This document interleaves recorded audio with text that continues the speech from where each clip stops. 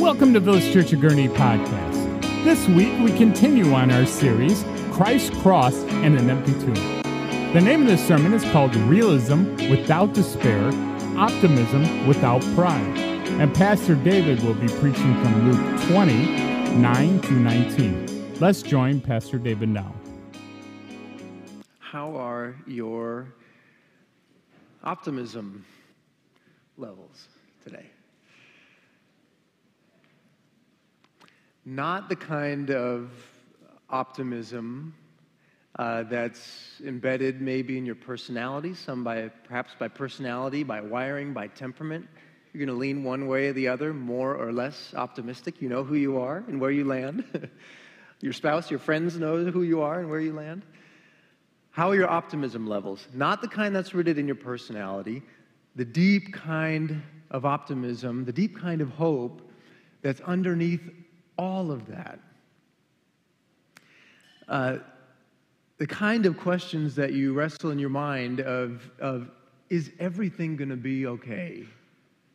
And not just in a thin, surface-level platitude kind of question. I'm talking those deep, deep, deep levels of your soul. The kind of questions that you're wrestling with as you're trying to go to bed at night, or trying to stay asleep at night. Kind of questions that wake you up in the middle of the night. Things that are swirling in your mind. How are those kind of optimism levels? Because there can be a whole bunch of things that take digs at that deep inner sense of hope. Maybe, perhaps for some of you, you've been overwhelmed. Maybe overwhelmed by various ideologies that as you're looking at your kids and grandkids and you're thinking, how in the world are they going to navigate the world that I don't even recognize? You can take a dig at your sense, that deep, low inner sense of hope. Maybe the kind of feeling of overwhelm. Maybe there's just so many things, and maybe any one of the things that are facing you, you think, I can handle it if it was just that, but it's 7 or 8 or 11 or 12 things come in all different angles. Work, vocation, relationship, family, marriage, friendship, finances, all at once. And deep underneath there, you might be wondering, is everything going to be okay? Is this ship going to sink? Am I going to make it through? Maybe for some of you, it's navigating pain, relational pain, emotional pain, maybe physical pain. Maybe pain that's come up absolutely out of nowhere and it's hit you like a lightning bolt. Maybe pain that's chronic. It's stuck around, this low-level, draining pain that's been around for years, maybe decades. Pain. And when those things hit us, it can mess with the deep sense of optimism and hope that undergirds all things. We start to ask the questions like, God, do you really got this? Are you really in control? Are you really going to see your purposes and your plans through? Have I exhausted your faithfulness? I know that you say you're faithful, and I know that you say your faithfulness endures forever, but am I included in that? A while back, and I'd shared this with some people here and there in conversation, there was a meme I stumbled upon. It cycled through my family's text thread. This little picture of someone peeking around the corner, like this, just peeking. Caption, just checking in on all the things I left in your hands, Lord. just checking. That's the kind of deep question that I'm talking about. How's that level of optimism deep, deep, deep in your soul?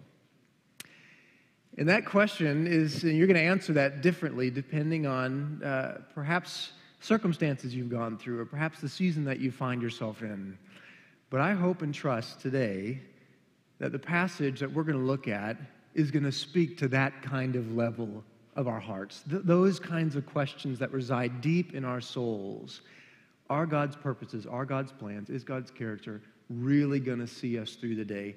Is the ship really going to make it? Is there really hope? Not just a hope that's embedded in a different set of circumstances, but a deep sense of hope that can only be rooted in God.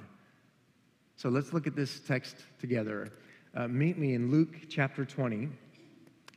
We're going to be looking at verses 9 to 19 as we're, in some ways, starting a fresh and new sermon series within the Gospel of Luke that will take us all the way to the end of the book. That as we've seen this entire book unfold and snowball on itself, we're coming to the culmination, Christ's cross and empty tomb. Today, we're looking at Luke chapter 20. Luke 20, 9 to 19. Let me read this passage for us. It says that Jesus began to tell the people this parable. A man planted a vineyard and let it out to tenants and went into another country for a long while. When the time came, he sent a servant to the tenants so that they would give him some of the fruit of the vineyard, his vineyard. He planted it. He owns it.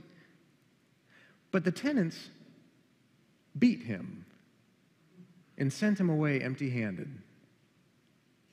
And then the owner, the man who planted the vineyard, sent another servant, but they also beat and treated him shamefully and sent him away empty-handed. And he sent yet a third.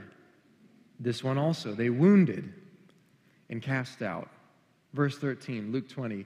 The owner of the vineyard said, "What shall I do?" He sent 3 servants, they're beaten and they're cast out. "What shall I do?" "I will send my beloved son. Perhaps they will respect him." But when the tenants saw, they said to themselves, "This is the heir. Let us kill him, so that the inheritance may be ours." And they threw him out of the vineyard and killed him. What then will the owner of the vineyard do to them? He will come and destroy those tenants and give the vineyard to others.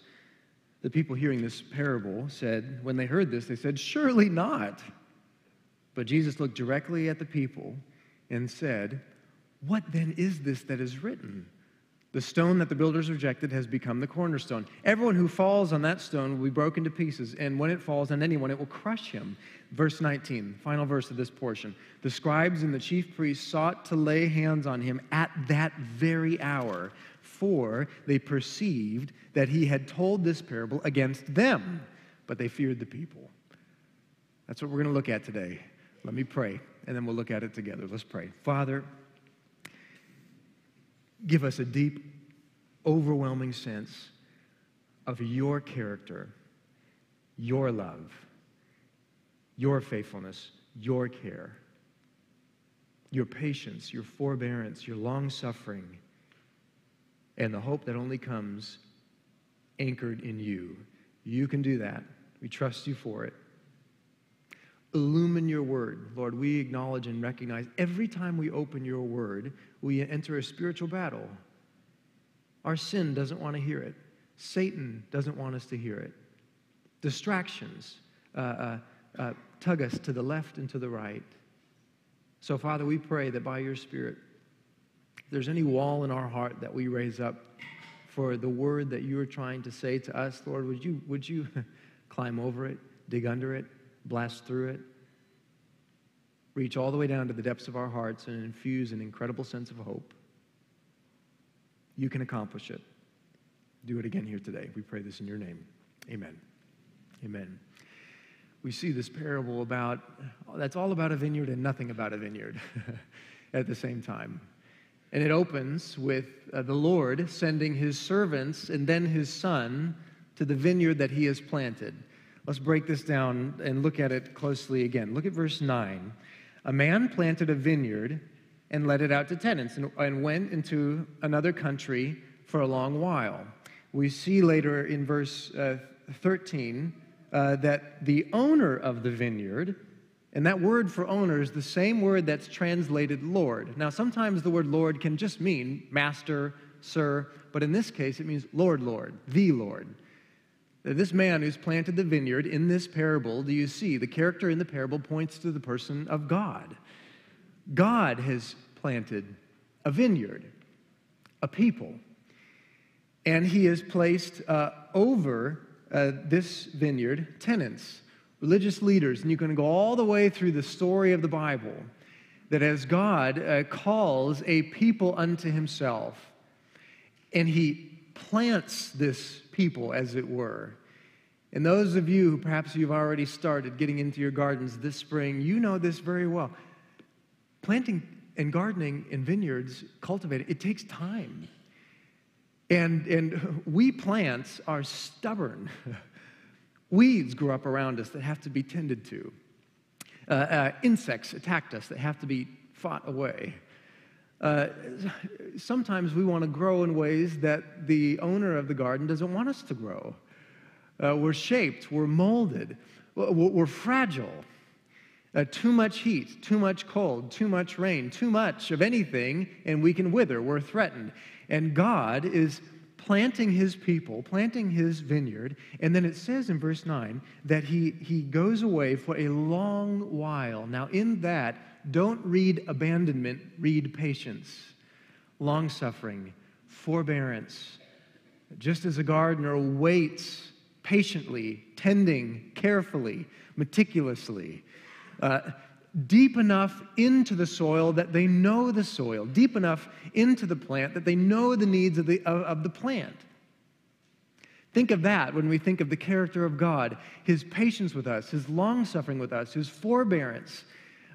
He gives us plenty of time to know him, to respond to him. That's the character of the God that we see in verse 9, planting his people, us. Verse 10 and following. When the time came, he sent a servant to the tenants so that they would give him some of the fruit of the vineyard. Now, servants, we see, it's one of the ways that God's prophets throughout the Bible are described. So all throughout the Old Testament, God keeps sending people to represent him. God's saying, I have something to say, you say it to the people. Servants, ministers of God's word. All throughout the Old Testament, servants sent to tenants, religious leaders who are called to, in a way, take care of the vineyard, of the people, on behalf of the owner of the vineyard, God. And look what happens. In escalating instances, all three of these servants are mistreated, hurt, beaten, cast aside. Verse 10, when the time came, he sent servants to the tenants so they would give him some of the fruit of the vineyard. But the tenants beat him and sent him away empty-handed. Second, another servant, but they beat and treated him shamefully, sent him away empty-handed. Verse 12, third servant, this one they wounded and cast out. So all three of these servants are increasingly hurt. At that point, you think, oh my goodness, turn back, run away, give up, abandon. But what does God do? What does the person in the parable do? The owner of the vineyard said, what then shall I do? I'll send my beloved son. Beloved son, that's not an accident of the word choice that Jesus uses in this parable. We've seen that before. The beginning of the Gospel of Luke, the baptism of Jesus, the heavens open, a voice is heard, this is my beloved son. Listen to him. This is my beloved son in whom I am well pleased.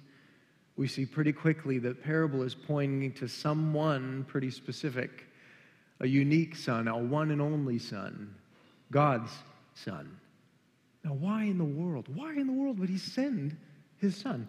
When it says perhaps they will respect him, by respecting him, in the context of the parable, remember, God, the owner of the vineyard, sends his son. Now, in biblical times, and even in traditional cultures yet today, resources, the family wealth, the family inheritance is passed down through the eldest son, whoever that might be. That's how it's handed off, generation to generation. The eldest son takes care of the entire family unit. That the owner of the vineyard has been setting servants who are not rightful heirs and owners of the vineyard, just representatives of God. But when the son comes, he is the rightful owner. He's not just representing the owner, he is the owner of the vineyard. That's what it means in the parable. Perhaps they'll respect him. Perhaps they'll see, I'm not just sending a representative. I'm sending my own blood, my own flesh. I'm sending myself in a way. Perhaps they will respect him. But look at how this unfolds. When the tenants saw him, they said to themselves, this is the heir. They're not ignorant of it. They know it. Let's kill him. Why? So that the inheritance may be ours. So they threw him out of the vineyard and killed him. Christ crucified outside the camp. Christ crucified outside the city walls. Christ come to his people, and his own do not see him, his own reject him. Christ crucified for us. They threw him out of the vineyard and killed him. What then will the owner of the vineyard do? And we see, there's the servants can't even claim ignorance. They can't even say, oh my goodness, we had no idea it was your son. Why did we do such a horrible thing? It'd be horrible anyway. It's precisely because they know who it was. It's exactly because they knew the identity of the son who is coming to them. That's why they killed him. Why? Then the vineyard will be ours. Now we can be in control. Now we can be lords. Now we can be masters of our fate. We can be the captain of our ship, of our lives. Perhaps all of this, all that God has entrusted us to steward, now, if the heir is out of the way, it can be ours. So they kill him. They kill him.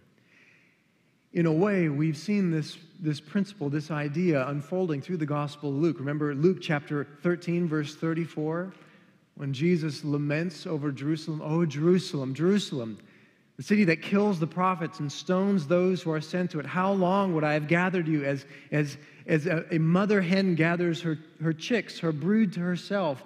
Yet you would not receive me, yet you would not come under refuge of my wings, yet you would turn aside, you would crucify and kill the very ones I've sent to you." And God is saying in that verse and in this parable, over and over and over and over and over and over again throughout the story of the Bible, we see God sending help, God sending hope, God sending his servants, God sending his word, and we, humanity, respond by crushing the prophets, crushing the servant, all the way up to John himself, in a way, the final prophet that hands the redemptive historical baton over to Jesus himself, the ultimate prophet, come to us, come for us.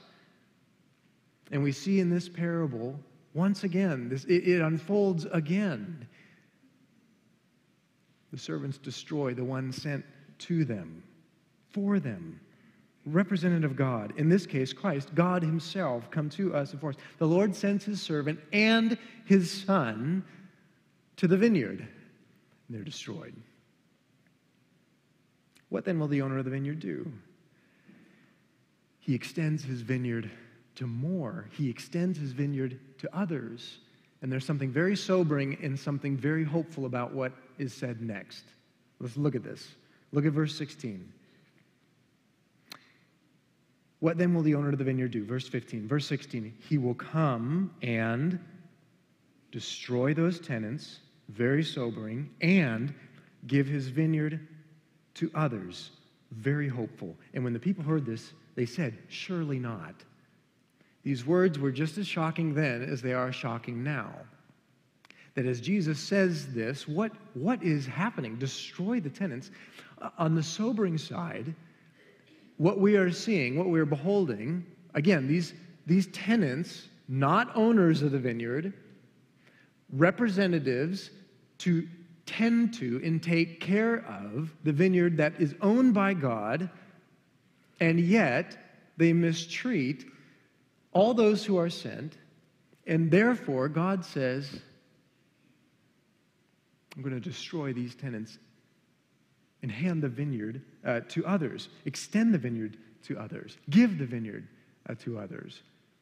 The sobering reality that we're seeing is, in a way, God's justice is holding accountability to those who are called to be stewards of the vineyard, yet overreach to become owners themselves, mistreating those along the way.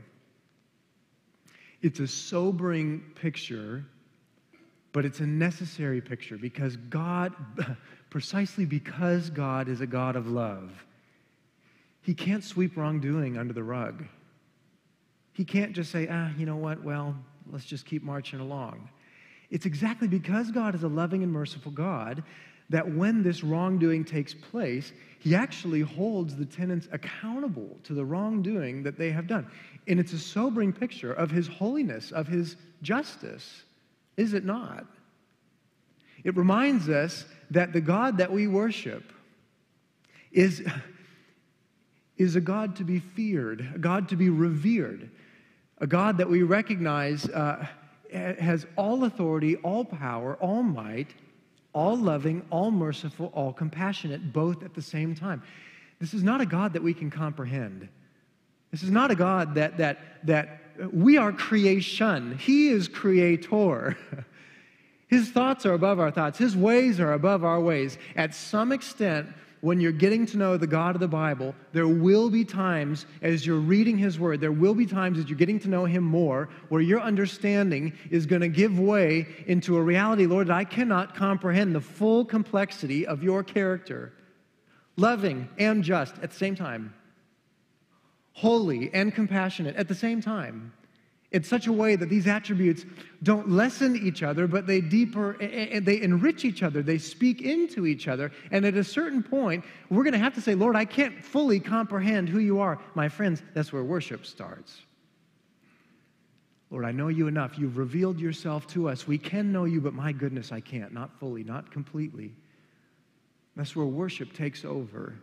We see a sobering reality, and we see an incredible, hopeful reality in what Jesus is saying in this verse. He's going to give the vineyard to others. And what we're seeing here is a small glimpse, which becomes clear as you look at the story of the Bible, that God's heart has always been my people, for my nations, for my glory. We get a tiny glimpse here that God has come to the Jew first, then also to the Greek. All throughout the Old Testament, God's chosen people have been designed to be a people through which, not chosen because they're better, not chosen because they're more excellent than others, chosen simply because of God's sheer grace. Simply because He chose. And God choosing His people, Israel, through the Old Testament so that they may be a light to the nations. That's exactly what Isaiah chapter 49, verse 6 says. There's this brilliant little verse, Isaiah 49, 6. Chase it down later. It opens with the language, it's too light a thing. It's too small a thing. It's too little a dream. It's too small a hope that I would raise up you to be my servant, to raise up the lost tribes of Jacob, to bring back the people of Israel. If that was the only part of the mission, it's not big enough, it's not grand enough. Rather, Isaiah 49, 6 says, I will make you to be a light for the nations, that my salvation might reach to the ends of the earth. God's heart has always been for the nations. Every tribe, tongue, people, and nation. Every accent, every skin tone, every hair texture, every people group. Every people from all the people groups all around the world. That's what heaven's going to look like, and that's what God's heart is. His heart has always been my people, for my nations, for my glory.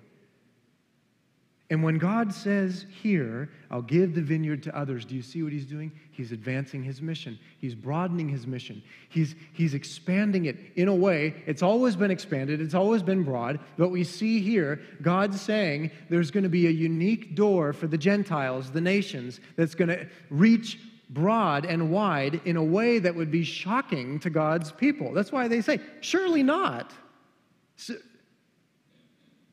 Surely not. Yet God reaches. God's expanding His mission. God sends His servant and His Son. And then God extends the vineyard. Why? Why this? Why this direction? Why this focus? Why this mission? Because Christ is the very cornerstone of His growing kingdom. The kingdom that He's establishing and building and growing. He Himself is the very cornerstone of that foundational saving source of our residence in Him, that we are welcomed into Him. We are built up on the cornerstone who is Christ. It's His growing kingdom. His heart is to grow His people through the gospel of grace, union with Christ. Look at this. Look at this. Verse 17. He looked directly at them. Ooh, gives you chills a little bit. He looked directly at them and said, "What then is this that is written? The stone that the builders rejected has become the cornerstone. Everyone who falls on that stone will be broken to pieces, and when it falls on anyone, it will crush him." The scribes and the chief priests sought to lay hands on him at that very hour, for they perceived that he had told this parable against them, but they feared the people. Don't miss the irony of that response. When it says that the scribes and the chief priests, at that very moment, they hear a parable about God sending his son to tenants, and the son is killed. How do they respond? Let's kill him. That very moment, they are the parable. They sought that Jesus told this parable against their right. And at that very moment, they sought to kill him. And there is an incredible, sobering irony about that. It's unfolding exactly as this parable says. Exactly the same parable that frustrates them is, again, fueling the fires to destroy Jesus. And yet, the very stone that is rejected, the chief priests and scribes are seeking to destroy him. That action in itself is the rejection of the cornerstone. It's this stone who is Christ, discarded, cast aside, left in the field to gather moss and grass and stick and foliage. This stone that's looked at and is just brushed aside. That's Christ. That's what's happening. That's what's unfolding. It's going to culminate in his ultimate rejection, his ultimate tossing aside. But do you see? My goodness, there's an irony. That stone that was rejected becomes the cornerstone. Those of you who are in construction deep enough know you're going to get this first and fastest. The cornerstone really, really, really, really, really matters. It's really important that a cornerstone was laid with absolute meticulous care, sober placement. You have got to get that stone right, because if you get the cornerstone wrong, the whole thing is thrown off. A millimeter off on this stone is 2 or 3 feet off on the end of the wall. And this cornerstone that is laid becomes the foundational piece of the building, of the structure that does what? Unites 2 very different walls together in one building, one structure. It's the very stone upon which everything is built, the foundation, the bedrock. Now, why is Jesus saying, everyone who falls on that stone will be broken to pieces, and when it falls on anyone, it will crush them? In a way, Christ himself, is Christ our ultimate hope, or is Christ our sobering demise? It depends. It depends on how we respond to him.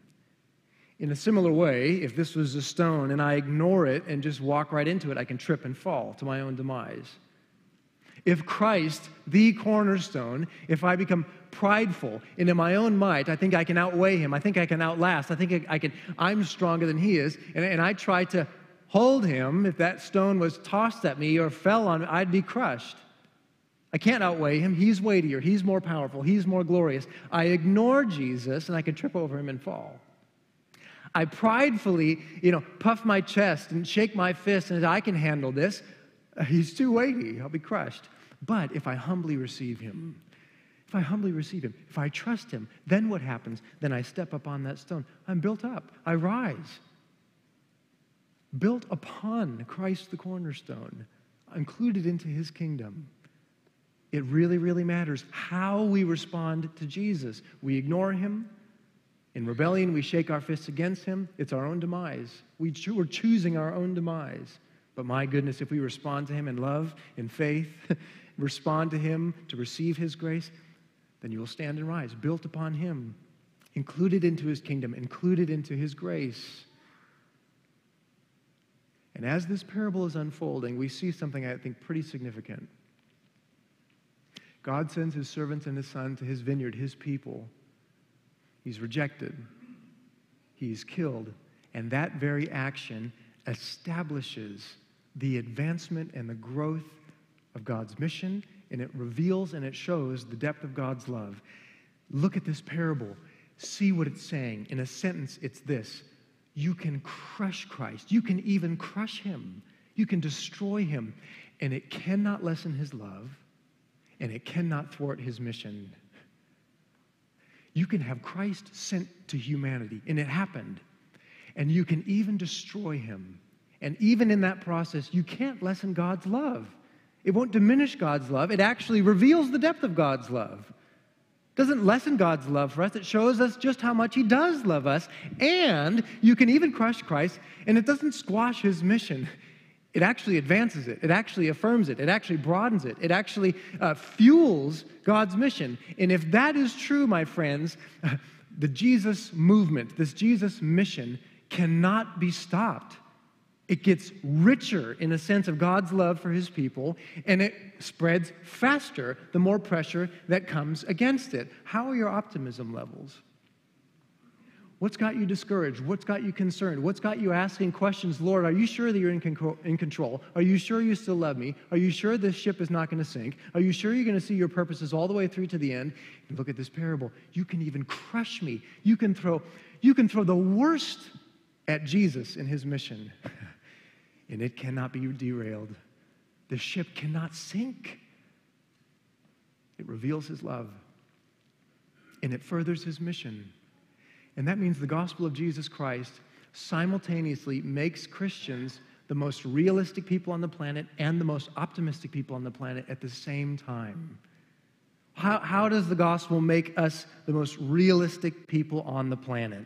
Because when we look at this parable and we see how the tenants respond to God's servants sent to us and for us, what do we see? We see an incredible, sobering glimpse of human depravity on display. God sends his servants and we kill them. We beat them. We send them away. God sends his son and we destroy him. And what we're seeing there is a reminder that all humanity is depraved. Every aspect of the human condition, every aspect of life and existence, there's no aspect of reality that's not in some way tainted or distorted by sin and evil and wrong. I'm the problem of the world. That you could, Lord of the Flies, remember the book that we read in high school? You can take a group of people, you can desert them on an island. If you could remove us from all of our circumstances, from all of the things that are around us, and start over, guess what? We're going to bring evil with us. It's in me. You can wipe the earth clean. You can put one family in a boat. Guess what? Sin snuck in. We brought it in. And that makes us, dear Christians, incredibly realistic. And that means, this is not necessarily a fun truth, but it's a necessary and actually a helpful truth. It means, as Christians, we're not surprised when we see incredible brokenness and incredible evil in the world. Sad? Yes. Sobered? Yes. Parts of our hearts that are stirred to say, wait a second, that's wrong, that shouldn't be that way. Yes. But not surprised, not shocked. Why? Because we know from the Garden of Eden,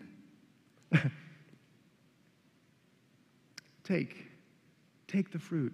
You'll become like God, knowing good and evil. Wisdom, knowledge, a place to sit on the throne apart from God, around God. And what did we do? We, humanity, we ate.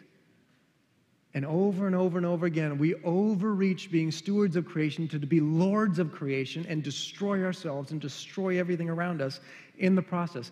It's not very an incredibly happy moment, a happy truth, a happy reality, but it means that we as Christians, we're not surprised. We're not surprised. It makes us very realistic about the brokenness in the world, the brokenness in my own life, the brokenness in our own lives. It makes us very realistic, but also very optimistic. Why? The gospel makes us the most optimistic people on the planet because we see that even in our brokenness, even in our sin, even in our evil, God's love and God's mission still continue. His love deepens for us, and his mission advances faster. It's been known for some measure of time that the fastest growing expression of Christianity, you want to know where it is? Iran. Iran. In recent missiological missions history, the fastest growing number of people saying, listen, I want into Jesus. Sign me up. I'm responding to his grace. The number of people coming, the number of gospel movements moving, churches happening because of the grace of Christ pouring out onto people is Iran. Now, a couple years back, I had the honor and privilege to jump in and be a part of a conference in Egypt, to speak at a missions mobilization and discipleship conference in Egypt. And I'll never forget this. I hope I never forget this. Conversation, and it was conversation in passing, conversation in the hallway type of a thing. There were some Egyptian leaders reflecting on the incredible speed of growth that was taking place in Iran.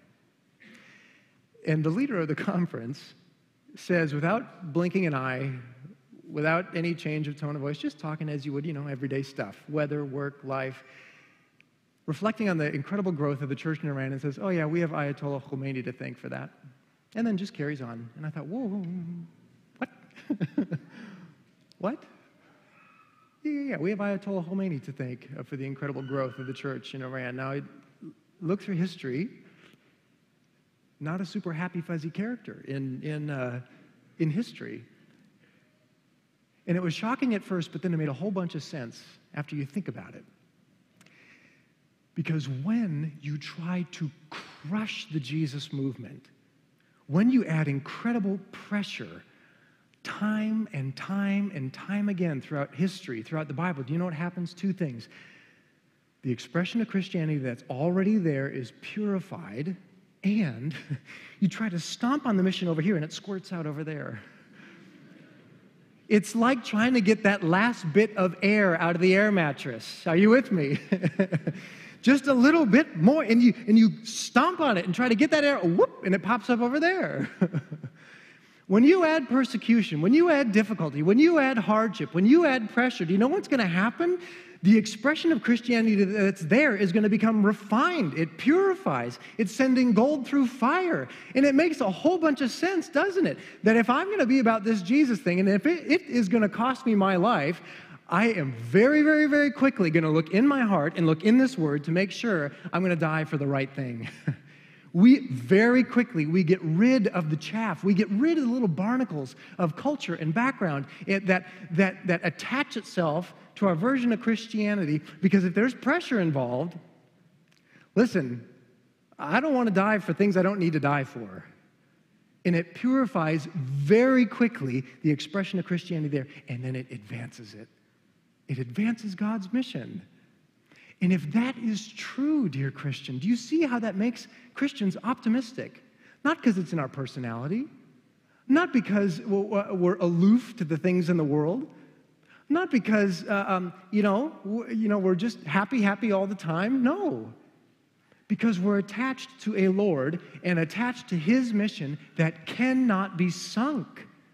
So how do we be optimistic and realistic at the same time, without being puffed up in pride or without falling into despair? Because we've all seen realism that just leaks into despair, leaks into cynicism, leaks into the Eeyore complex.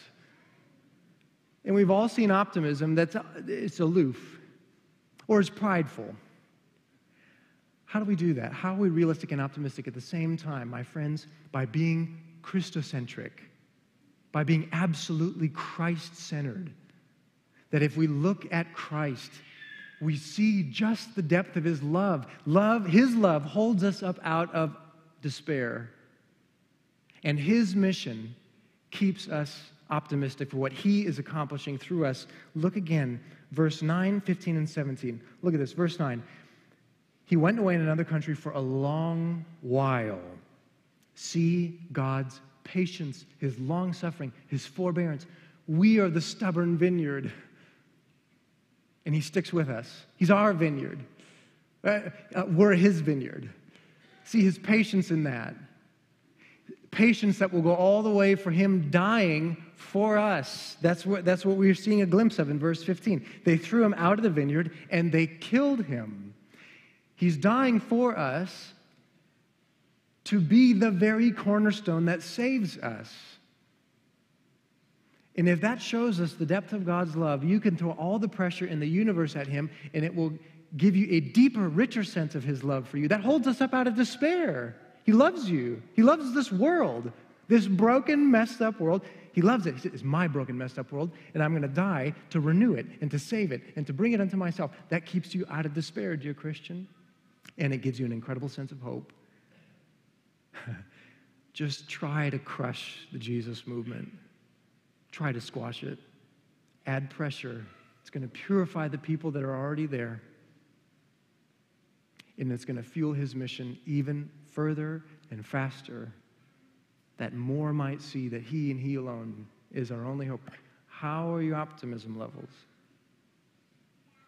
Would you take those things that are taking digs at your heart and your soul? Is God really going to see us through? Is he really there? Does he really love us?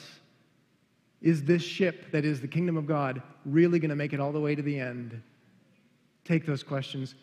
Let them be healed by this incredible reminder. You can even crush him. It won't lessen his love, and it cannot thwart his mission. And that's a hope that will see us through to the end, through anything, because he and he alone, he's the captain, he's the sustainer. He's the giver of grace, the God of love, come for us. Let's pray. Father, I pray that any and all who are coming today heavy of heart, Lord, would you lift their chin? Would you help them see your sustaining grace, your power, your might? Lord, I pray for all who have an oar in the water for the sake of the kingdom, whatever that looks like, in their vocation, in their family, in their volunteer ministry, in their vocational ministry, whatever that is. Lord, would you give us a glimpse? It's not our effort, it's yours, through us. Would you give us a glimpse that your kingdom will advance? Not because of us, Lord, but because of what you are doing, that we can partner with you. So, Father, encourage us. Encourage us by who you are and what you have said to us today. Carry us through, Lord, for your glory, we pray. Amen. Thank you for listening to Village Church of Gurney's podcast. If you would like to know more about Village Church, you can go to our Facebook page under Village Church of Gurney, or go to www.vcgurney.org.